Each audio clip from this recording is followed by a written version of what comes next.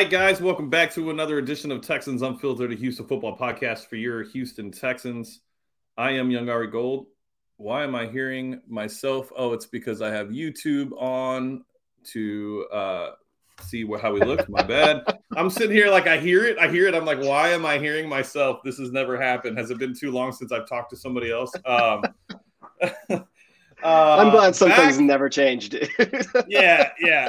Back again with my close friend and obviously the person who created this platform with me, John Wade, highly requested, as if that's like not a secret. But look, even the chat, the Garnet Texan, they remember back in the day. Why can't I see the chat? You're not hitting comments, maybe? It's under comments now. Yeah, well. I'm rusty. I'm so rusty. John, how have you been? Everybody's honestly just wondering, where the fuck have you been? Well, I know, but just still getting used to the new normal. For those of y'all that may or may not know, I got divorced in the past year, and I have two small kids. So doing the single dad thing sometimes, plus just all of that and new living situation. So it's been a crazy year. And then on top of it all, I've still watched the Texans. I still read up on the Texans. I still follow everything as much as I can, but it's just not the same passion as I used to have. Honestly, just they haven't been fun. It just hasn't been fun. They used to be an escape, and the fact that they're not an escape anymore with everything that I have going on in my personal life. And I mean, and my youngest child, he still has his health issues. And so we're sitting there, we're trying to juggle my new normal and this team that I used to love and used to be my escape, even when things were going bad, just hadn't been it. So to get on and talk, I mean, it was tough. I love talking to James. I could talk to James about anything and everything, and we usually do, and especially on personal phone calls. But just talking to Texans and not being able to stay up to date on my research and with my notes and things like that, every time I felt like I came on the show, it was just almost like, I don't know what can we cuss now? I don't know what. Yeah, I mean, I cuss normally. Okay, yeah. So I'd come on the show, and I just really felt like I didn't know what the fuck I was talking about. I was just talking entirely from emotions. Which, I mean, today, honestly, there's going to be a lot of that. Sure. But that's not how I've ever wanted to be when I'm on the show. So it was just kind of taking that away. And I mean, remember, 2 years ago, James took 6 months off to kind of refresh. We've just all needed to do it at times. I look at my podcast feed and tried to find the other Texans podcasts still, and they drop like flies. For us to be around as long as we've been around, in some form or fashion, maybe not always the most consistent, but compared to every other Houston Texans show out there, we're the old standbys. But it's still a grind, even when we love it. So taking a break, putting other things in priority, you just have to do it sometimes. It's funny, John. I didn't realize it, but I'm in a couple of group chats on Twitter, and somebody called us basically the standard. We kind of created a lane for a lot of people and pointed out two podcasts, the two that are currently going, that basically took everything that we did and literally refabricated it to be their own. And honestly, it took somebody else telling me that for me to really understand, we really were there was State of the Texans, and then there was us. That was it. There was nobody else. And this would be year 7. If I think so, correct. It would be the 7th season. Yeah. And I reflect back on what we've done, and it really is mind blowing still to this day to think about what we've there's just whether it be the interviews or the events or just episodes that we've had, with adding Jordan back in the day and watching Jordan where he's at now, doing it for a living, and so many other things, the website, there really was a lot of stuff that we were doing that honestly it's still mind blowing to me. And to know that people still honestly weekly, where's the pod? Where is, and I try to keep up with it. Sometimes I can't. I was doing it every day for a while and then stopped. the YouTube landscape has changed. Like everybody has a YouTube channel now. None of them are good, but they definitely have it. And I just, yeah, I don't know. It's wild to think about really where Dude, yeah, I mean, the whole landscape of everything has changed. Like I sat there for a little while when this past I guess past winter, it's like, well, maybe I'll just do a TikTok, just show up, talk for a minute and a half, and move on. Because I mean, yeah. shit, that's everywhere, and that's doing well. And Yeah. just, I mean, everything has changed. But at the same time, like even trying to get caught back up on the Texans, just trying to sit down and find something to listen to uh, from like a fan's point of view, where it was just like keeping things grounded, keeping things realistic. As a Texans fan, like that was us, and no one else. Like God bless. Like some people are putting out some great things, like Cap's show, like Texans Cap, his show, Troy. I mean, he's doing great things over there. Like I do listen to him, but it's not the same. It's not us. It's not, and there's a huge hole there. I like Troy. I think I don't know, the whole boy group scene on Twitter is just Mm-hmm. it's honestly it's a little much for me. It reminds me of like when I joined tech a long time ago. Like Mm-hmm.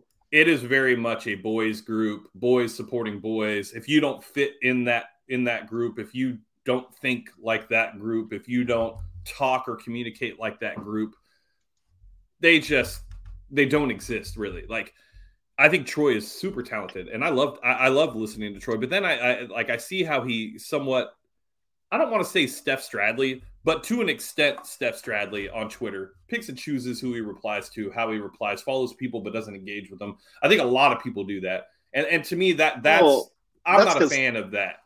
well, Twitter is also so incredibly toxic right now. Oh yeah, Like, dude, I can't even. Twitter. Like, we're not going to go down that rabbit hole, but I mean, it is just absolutely toxic. Like anyone that I have did not know from like 5 years ago on Twitter, I've pretty much stopped it interacting with them because just people are just like a different level of just absolute toxic and just asinine shit that they say. yeah, yeah, Like it's I don't know what happened there, but there used to be a very good Texans Twitter yeah, community. Like yeah, that was one of the things we used to always kind of brag about. Like Texans Twitter and Astros Twitter, those two were almost hand in hand, and there was a lot of overlap. But there was a community there, yep. and I don't know what. Well, I'm sure it all has to do with all the situations we had with the previous quarterback, but like that all just went into a complete meltdown. Like it's just not the same interactions. It's not fun. I don't necessarily feel like I learned stuff anymore from the other people on Twitter. And this isn't to take anything away from them. Like there's still a lot of them like in the group chats and things like that I'm in that I respect what they say and I respect who they are. But the overall general community just isn't the same. Yeah, it isn't the same. And for me, it's really funny, especially right now. It's like really funny because I think, and we'll get into the draft and Nick Casario and all that other bullshit. But, in November, I think the fan base itself as a whole penciled in a quarterback at 2 or just penciled in a quarterback early in the draft. And I've been on this entire thing since November. Like, these quarterbacks aren't it. Like, don't say quarterback just because you need a quarterback. It's been my stance Right. from day one.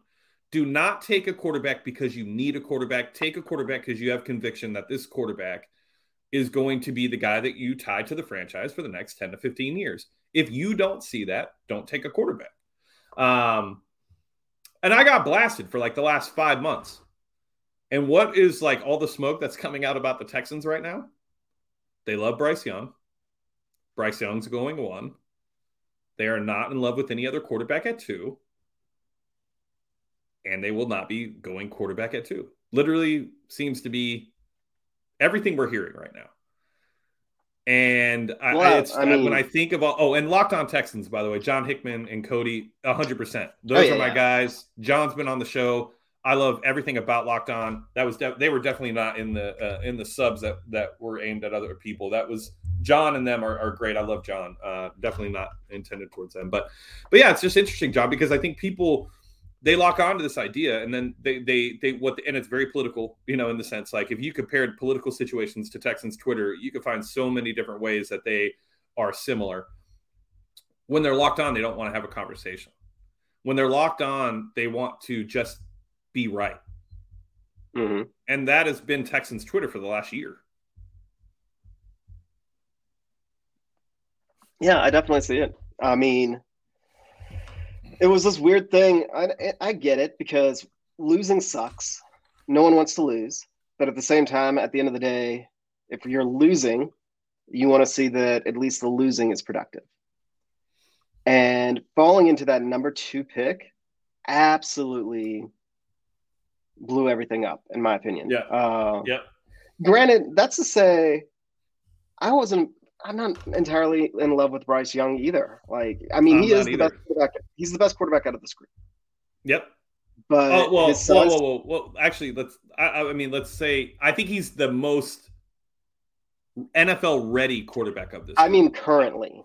Okay, yeah. I won't say he's the best quarterback out of this group. Richardson's just an absolute freak of nature. And he could be, if he puts it together, the right coaching staff, like he could be something. Like I think that he has like the top like composite athletic score ever for a quarterback.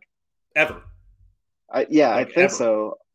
No, it's I could, but he's just otherworldly, and his accuracy.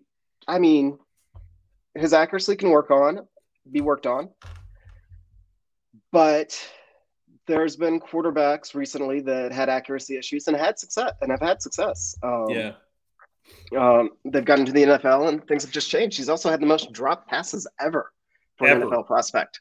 Over, who's next to Anthony Richardson for most drops ever in college football history? Dan Marino. Wow, they went back to dig those stats up, but that's something. Yeah. His that adjusted completion percentage is 64%.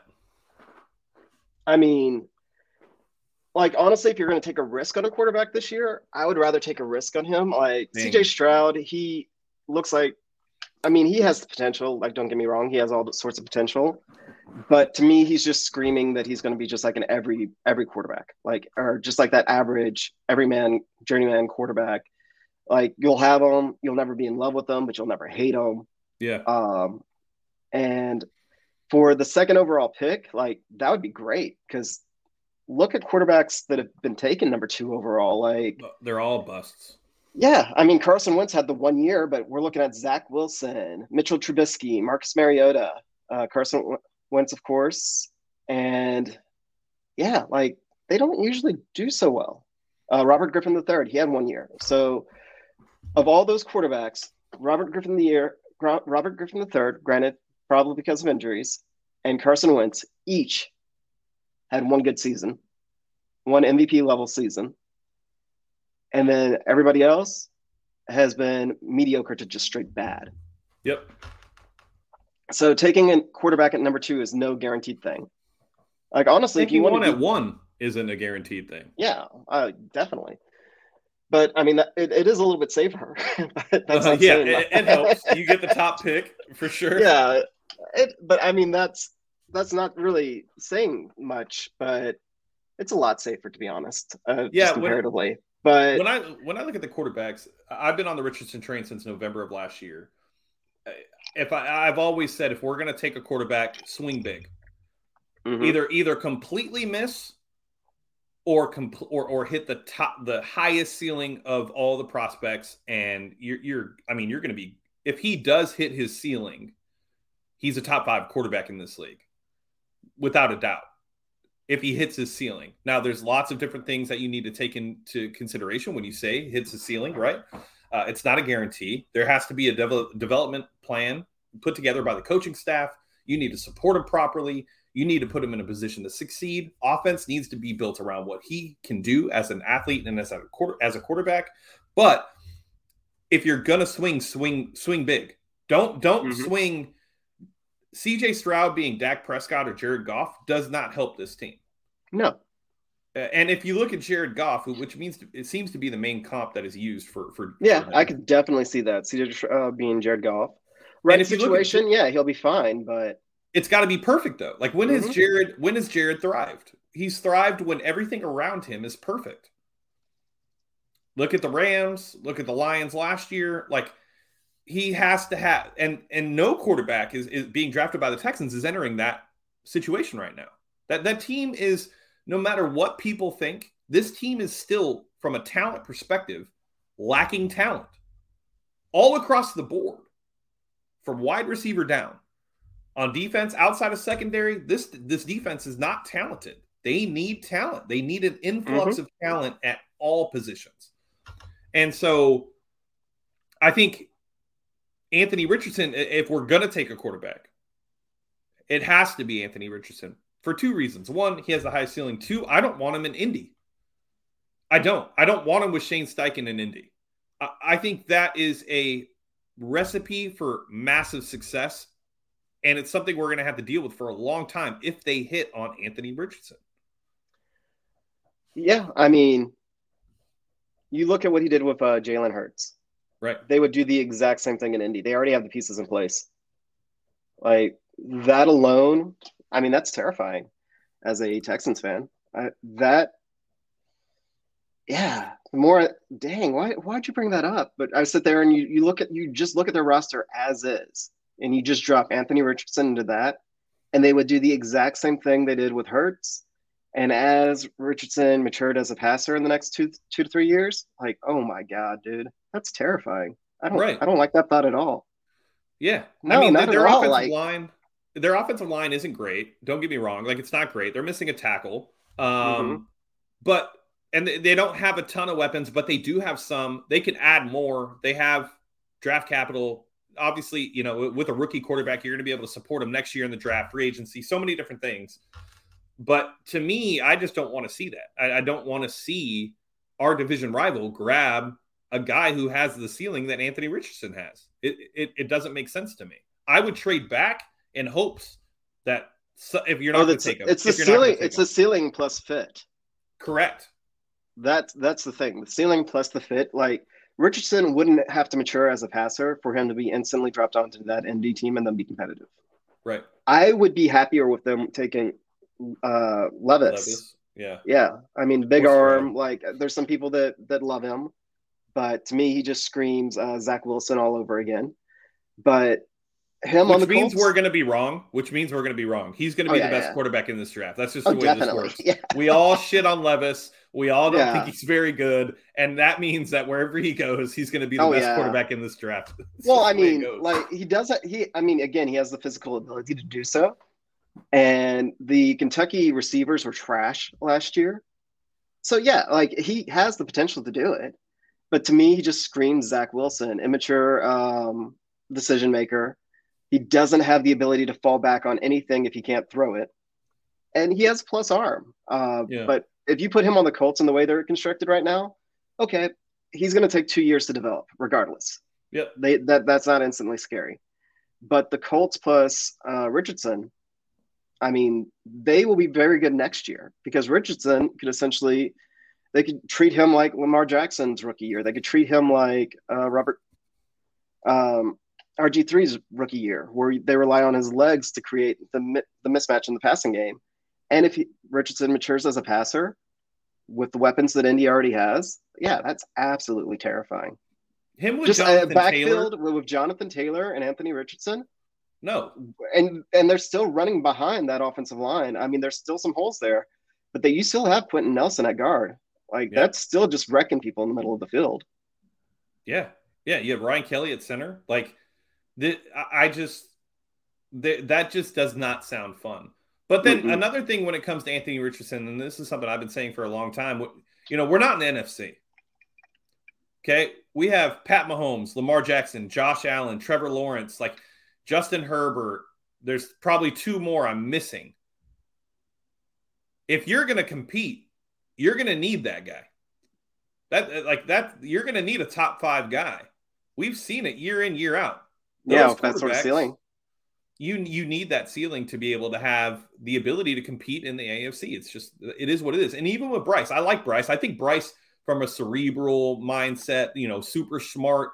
I totally get all that. And I think he could be really good. And I think he should be really good in the right system. The size, though, somewhat concerning. But the arm is I just don't know what he has to rely on from an athletic perspective that is going to be something that he could fall back on when things aren't working, because he's going to be in situations where things aren't working. And in the NFL, I don't know if what he did at Alabama is going to translate to the NFL. Things are so much quicker. Those windows are so much tighter. If you can't put the zip needed on an out throw, which is the number one thrown ball in the NFL, that's scary to me. But I think Bryce, it's good, but to take the risk on a guy that's 5'10", or sorry, I guess technically he's 6 foot according to the combine. That's the fear I had with Bryce. But at the end of the day, I don't really care. So let's get into the draft, John. I mean, ultimately at 2 and 12, what do you want Nick to do? Actually, you know what? Before we get into that, I know you hate Nick Caserio. I do not hate Nick Caserio. I do not hate him. You hate I do Nick not Caserio. Hate him. You can't stand him. I don't hate anybody. Well, let's rephrase that. There's very, very few people that I hate. Okay. Nick Caserio is not one of them. Now, you don't like Nick Caserio. No, I'm just less than impressed. Okay. So can I ask you, before we get into this, what were the expectations for Nick when he came in from you in your mind? Like, what did Nick in my mind, need to do in 2 years? Start building a foundation. Okay. How do you do that? A solid foundation. You get the right coaches. You take a look at young, high-risk players. Yeah. You look for like gems, essentially. Like, take some risk. Yeah. Get the cap under control. And then, of course, handle the Deshaun situation. Yeah. Now, what I would say is he's got a passing grade. But for me, it's one of those where right now he's operating just passing. Like, I don't think he's done horrible. I don't think he's done great. Yeah. I think he's done what he's not necessarily supposed to do, but he's done adequate. So my thought is above average. Okay. But my thought is adequate. Like, he's handled some things above average. He's handled some things he could have been better. Sure. I agree. And with that, if you're navigating at adequate, and we are about to have all these young draft picks coming in, is that enough? In my mind, Caserio is here for one more season and leaves, and that's the worst thing. Because you take this draft, which is probably our most value-heavy draft. Yeah. And he gets it, and then somebody with a completely different philosophy comes in next year and takes that draft with a completely different philosophy than this draft. Yeah. So it makes it harder to build upon him. If I knew for sure that Caserio is going to be the guy for the next 3 to 5 years, I'm cool with him. But at this point, the fact that he got 2 coaching searches taken away from him, regardless, the situation was tough, but he essentially got those decisions taken away from him. So in my mind, that says that he doesn't have enough of a leash that he was supposed to have. Like, he was supposed to come in and just run football completely. And it looks like, for whatever reason, his responsibilities keep getting narrowed and narrowed and narrowed. Now, at this point where it's still amicable and you can just let him go and somebody else comes in and takes these picks and whatnot, to me, that would have made more sense versus having a situation where you have a GM getting let go while still trying to build this young core. What was the point of all this if we waste another draft? And you've seen other teams have all these first-round picks and then not able to capitalize them. That's why the NFL hierarchy pretty much stays the same. The bad teams stay bad, middle teams stay in the middle, and the top teams stay at the top. And those top teams are drafting at the end of the first round every single year. Yeah. And they stay good. And everybody always wants to point at the quarterback, but it's not always the quarterback. It's the culture. It's building players that complement each other. It's having that same direction. And that's why Bill O'Brien, I'm not saying that I'm not defending him, but they were right when they said that the coaching staff and front office need to have alignment. because you build year after year.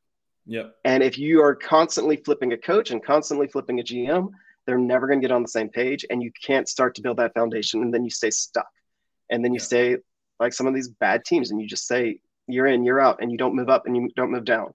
Whereas for me, I'd rather crash and burn and then build ourselves back up with a team that has alignment than risk staying in the middle.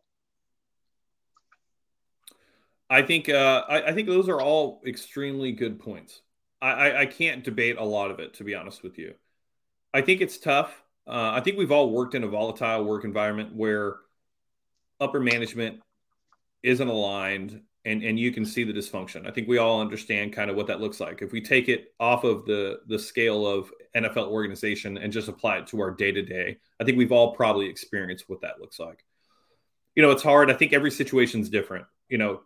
When you're hired as a GM and you're told you're going to be able to do what you want to do, and then Janice McNair hires Coley because Gary suggests David Coley, and then Lovey is hired because Cal is hit with a lawsuit from Brian Flores, and Cal steps in and makes a decision. It's like, I look at this and I look at the totality of the organization and the history of what's gone on the last 2 years, and I think to myself, like, what GM could succeed? What GM can have success when you're being micromanaged, when you're being told that these things are happening and you're not being able to make the decisions that you came into the organization thinking you would be able to make. I think that's a tough situation. But when I break down Nick Casario's time here, he's had flunders. He hasn't been perfect. Brandon Cooks is the first one that comes to mind. I don't believe that we could have gotten a 2 for Brandon Cooks last year. I honestly don't. I think that is very far-fetched, and anybody that honestly believes that you can get a second-round pick for Brandon Cooks, I don't think they're listening, and I don't think they understand the way the market works. We're seeing it now to where nobody's even willing to trade a second-round pick for DeAndre Hopkins. They're going to have to – Arizona's talking about letting him go because they can't get what they want. So I think that while he did fumble it, I don't think he fumbled it to the level that people think he fumbled it. The signing of Brandon Cooks, I think that's a tough one too, because it's like you saw what Brandon Cooks did your first year. You thought that he was bought into the rebuild. He probably told you he was bought into the rebuild. So you signed him to an extension to find a foundational piece, at least, or some piece to keep consistent with the team. And then he goes off and is, I'm not on the rebuild. I don't want this. I think that's hard. Like, how do you know that going in that somebody's going to change their thought process on being with the organization? But I get it. He fucked that up. I think the biggest mishap that Caserio has had is the UDFAs. I don't think it's free agency. I think it's really hard. Like, you're going to sign a free agent his first year that's 26 or 27 to a 4-year contract. I mean, by the time that 4-year contract's up, this team isn't even competing. So really, what's the point of signing the 4-year guy? But the UDFAs, like not having a team full of young players that could come in, that piece I think is probably the most critical aspect of what Nick has not done since being with the Texans.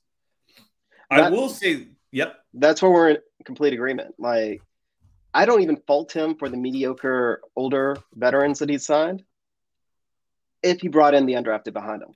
Right. But was it last year or the year before? And I'm still not over it. We had the smallest undrafted free agent. Yeah. Like, seriously, what the fuck? Like, that's the situation that the Texans are in. You go young and cheap. Like, everybody talks about like the Astros rebuild and how it was trashed, or how it was how they tanked and whatnot. But here's the thing with the Astros rebuild, a lot of those draft picks didn't work out. They had a lot of them. Yeah. But they also signed a lot of players. They just signed a lot of young players. Like, they just want a volume approach of young players to try and find the guys that would work out. And that's what I was hoping the Texans would do. Volume, just like a volume of young players. And then you would look even at our practice squad spots where we'd have veterans that are 3 or 4 years in that we already know what they are. Right. And they're not that they were necessarily bad players. They were probably great players on the team that was competing, or great pieces, not players. Right. Which is not what we needed. We weren't competing. Yeah, I agree. There is nobody that can tell me that Nick handled the UDFAs the right way. You just can't. The team should have been influxed with a ton of young talent that you may not know what they could be, but you're finding out. And I think that's the biggest miss, because if you can find, let's say you find one per season, well, now you have 2 additional foundational pieces that you're able to keep on this roster. I think the other thing the one thing he did extremely well that I honestly, I don't believe people give him credit. I even heard Jordan yesterday on Spaces say that Nick really he didn't do anything that another NFL GM would have done. And I think the way he handled the Deshaun Watson situation, when we look back in the actual situation with Deshaun, if you remember, John, people were telling Nick and saying Nick should have traded him at the trade deadline to Miami before he settled for 2 1s. That's what the offer was from Miami. It was 2 1s. Nick held tight and waited till the settlement, created a market for Deshaun, made the way he had it to where they have to submit their offers. Like, I thought he actually executed that perfectly. I mean, literally perfectly. We walked away from that situation. I honestly never thought we'd get anything from Deshaun when all that stuff came up. I thought there was a good chance he's just released or we can't get anything for him. To get 3 1s, a 2, and some 3s, I don't know how anybody could say that Nick did what an average GM would have done, because I think a lot of them would have flinched early and took whatever they could have gotten. And, I'll give him credit for that. And I think part of the credit also goes to David. Mugoleta. I'm sorry. Mugoleta. I hate butchering people's last names, and I can't say last names. We all know. But I think part of that actually, I think Nick working with him to actually get the deal, because look what happened. Like, the Browns painted themselves into a corner with the trade, and they also had to pay Deshaun because of what they gave up. So that was 2 hand in hand. And you just compare that to the Lamar Jackson situation. Yep. Lamar Jackson is looking for, of course, a new contract. And the best that he's gotten is the non-exclusive franchise tag from the Ravens. Yep. Now, to sign Lamar Jackson, you give up 2 first-round picks. That's it. For a quarterback that is arguably more successful than Deshaun Watson, no off-field troubles. Yep. And younger. Yep. All you'd have to do is 2 first-round picks and pay him. Yep. So to me, that actually shows the mastery of not just that Caserio and David, they work together.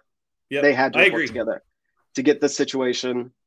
So for the Texans to get the most that they got, and for Deshaun to get his paycheck, and F the Browns, because they're in a mess now. But that wasn't all. Caserio, the thing I would give him credit there is he was able to work with him to do that. And yeah, that obviously was not an easy thing to do.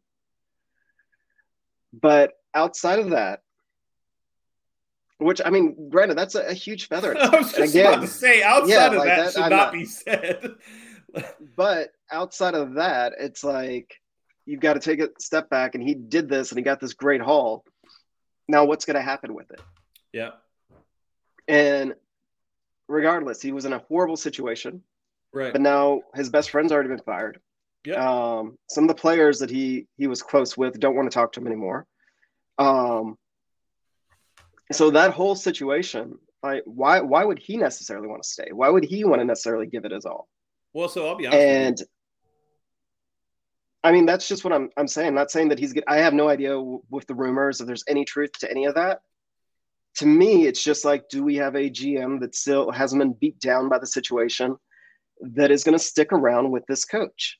Even though this coach also has a different coaching, like his philosophy and the way he was brought up is different than Casario's. Yeah. So is there going to be alignment there? Yeah, I think it's funny that Lombardi tweeted out or put out today that Nick might leave on his own accord. Mm-hmm. I have a family friend who's covered the Patriots for 20 years, and Tuesday told me that it would be a Nick decision.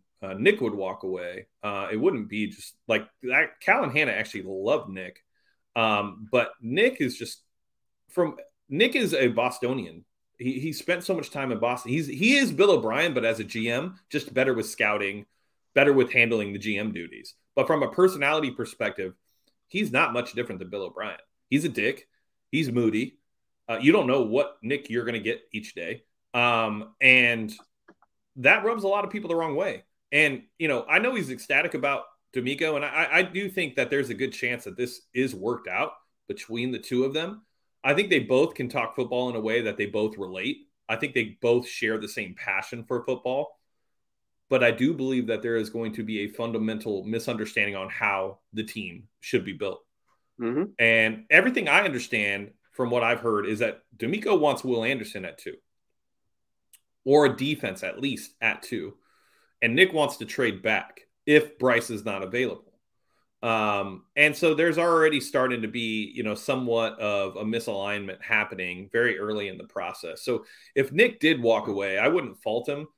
I think when he leaves, though, I would say that Nick did what he was supposed to do when he was hired. He put this team in a better position than what it was when he took over.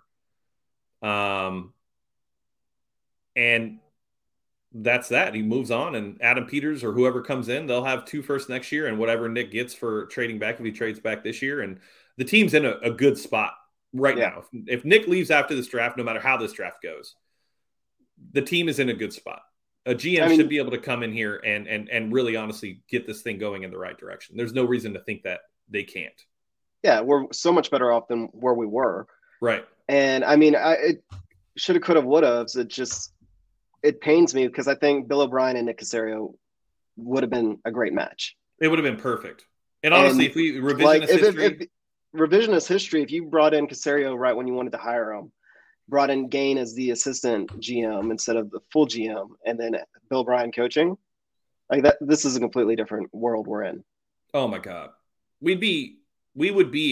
Honestly, I truly believe this. If they would have hired Nick when Bob McNair wanted to hire Nick, before if they didn't mess up that situation, we would be in a situation where I honestly think this team is on its way and competing year in, year out. I know Bill the GM sucks ass, and don't get me wrong, there's nothing that anybody could say about Bill O'Brien, the general manager, that's positive. I do think the coach was a good coach. I believe he was somewhat handicapped, and I think him and Nick would have aligned perfectly, and this would have been a completely different situation. But I do think, and I'm going to be honest with you, John, and we'll move on from Nick because I know we have to end at 10, but I honestly believe the disdain for Nick is associated with 2 things. I think it's the New England ties in general. People just they're tired of New England South. They want a fresh identity. They don't want to be associated with New England's ways. So I think that is a big part of it. And then I think the Jack Easterby piece, they miss the fact that the Texans have been targeting Nick before Jack Easterby was even here. They leave that out, though. They believe the story that it was all Jack, and that's why Nick's here. And I think that's the other reason why people want Nick on, is they want a fresh cleanse from everything Easterby has had his fingers on, and they want to start over, which I somewhat understand and I agree with. But those are the 2 reasons why I honestly think they want him gone. And honestly, I find that fair. Like, to just want a fresh new start from that whole mess. And just that, regardless, like, what our ultimate opinions were on Easterby, like how much of it was overblown, how much of it was the media manipulation and so forth. Just that whole shadow, that whole essence, like just that whole story, just a fresh cleanse from it, I have no issue with. Which I actually find surprising that you're saying that there's this disdain for Caserio, because for me, it's been the opposite, where people are mad at me because I'm like, I'm cool if he moves on. Like, I'm cool moving on from him. Like, I'm not like aggressively wanting to necessarily move on from him, but I am more than fine with it. Like, I am more than fine with a reset. I say that, but I say it's really just the boys group that are pushing the Caserio narrative. But either way, at the end of the day, I like Caserio. I do think that it would be. I'd prefer to see him finish this. I don't want to go through another situation where this guy. I don't want to not see his finished product, because I do think that there's a plan in his mind. And, you talked about like taking risks and stuff like the Stingley pick and the Kenyon Green pick were 2 big risks. Stingley had an injury history, but had in 2019, maybe a top 5 cornerback tape in college prior to getting hurt. And he took a risk on it. Kenyon Green was a risk at guard, right? So he does take some risks. They just need to pay off. And I think that's ultimate. I think Stingley will pay off. I'm not worried about Derek Stingley. I think Derek Stingley will be a player. Like, I get what you're saying, but this is the NFL. This is real life. Nothing is owed to anybody. Like, Right. and everything, if everything is completely right in the world and everything was completely fair, yeah, Casario should have an opportunity to see his vision played out. Like he should. Like for all intents and purposes, like he seems like a great guy. Like again, he has done an adequate job. He's handled a couple of things beyond adequately, but I mean, it's the NFL. Like move fast, move on. And I just don't. I'm ready for the turnover and the turmoil to stop. If Casario Yeah, is I going to am be too. here for the length, then yeah, just keep him. Like I'm again not his biggest fan, but like you've said, maybe he needs more opportunity. But if it's going to be one of those things where we keep hearing this up and down, then just let him go. And this Adam Peters rumor, like Robert Guerrero, he just dropped in chat. Like I've seen that floating around, but that's a dream. Like that's head in the clouds. Like Peters is really, really good. He's the assistant GM for the 49ers. Like he knows the Shanahan type architect, player architect, probably better than anyone. Like John Lynch has mentioned just how valuable he is. So yeah, that I mean, if we could get Peters, like I'd let Casario go in the heartbeat to get that, because there would be that sync between the coaching staff that we've brought in and Peters. Like they would be looking for the same sort of players. They would know what to build together. But other than that, like there's no one else that's jumping out that I would say, hey, we should go get them and let Casario go. Other at this point, it just should be Casario's decision. And the reason it's coming up now is maybe there is like it would make sense if it's something that they're trying to do mutual, because this is the GM's busiest time of the year. Let him Yeah. finish through to the end of his job, Yeah. and the draft is the end of his job. And at that point, it would make sense if it was mutual. Yeah, no, I agree. I agree. By the way, I haven't had a chance to tell you this, and I'll be taking the S2 cognitive test sometime next week. Um, I wanted to understand it and see what the makeup of Oh, this the new is. And Wonderlink. yeah, basically.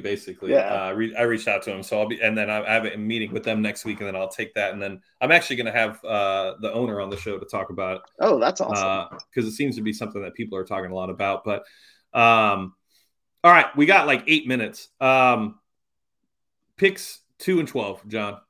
What are you looking for? What are you expecting? I don't need a name necessarily. I don't need you to tie a pick to a person or a player, but in an ideal situation for this to be a successful draft, what do they need to walk away with on draft night?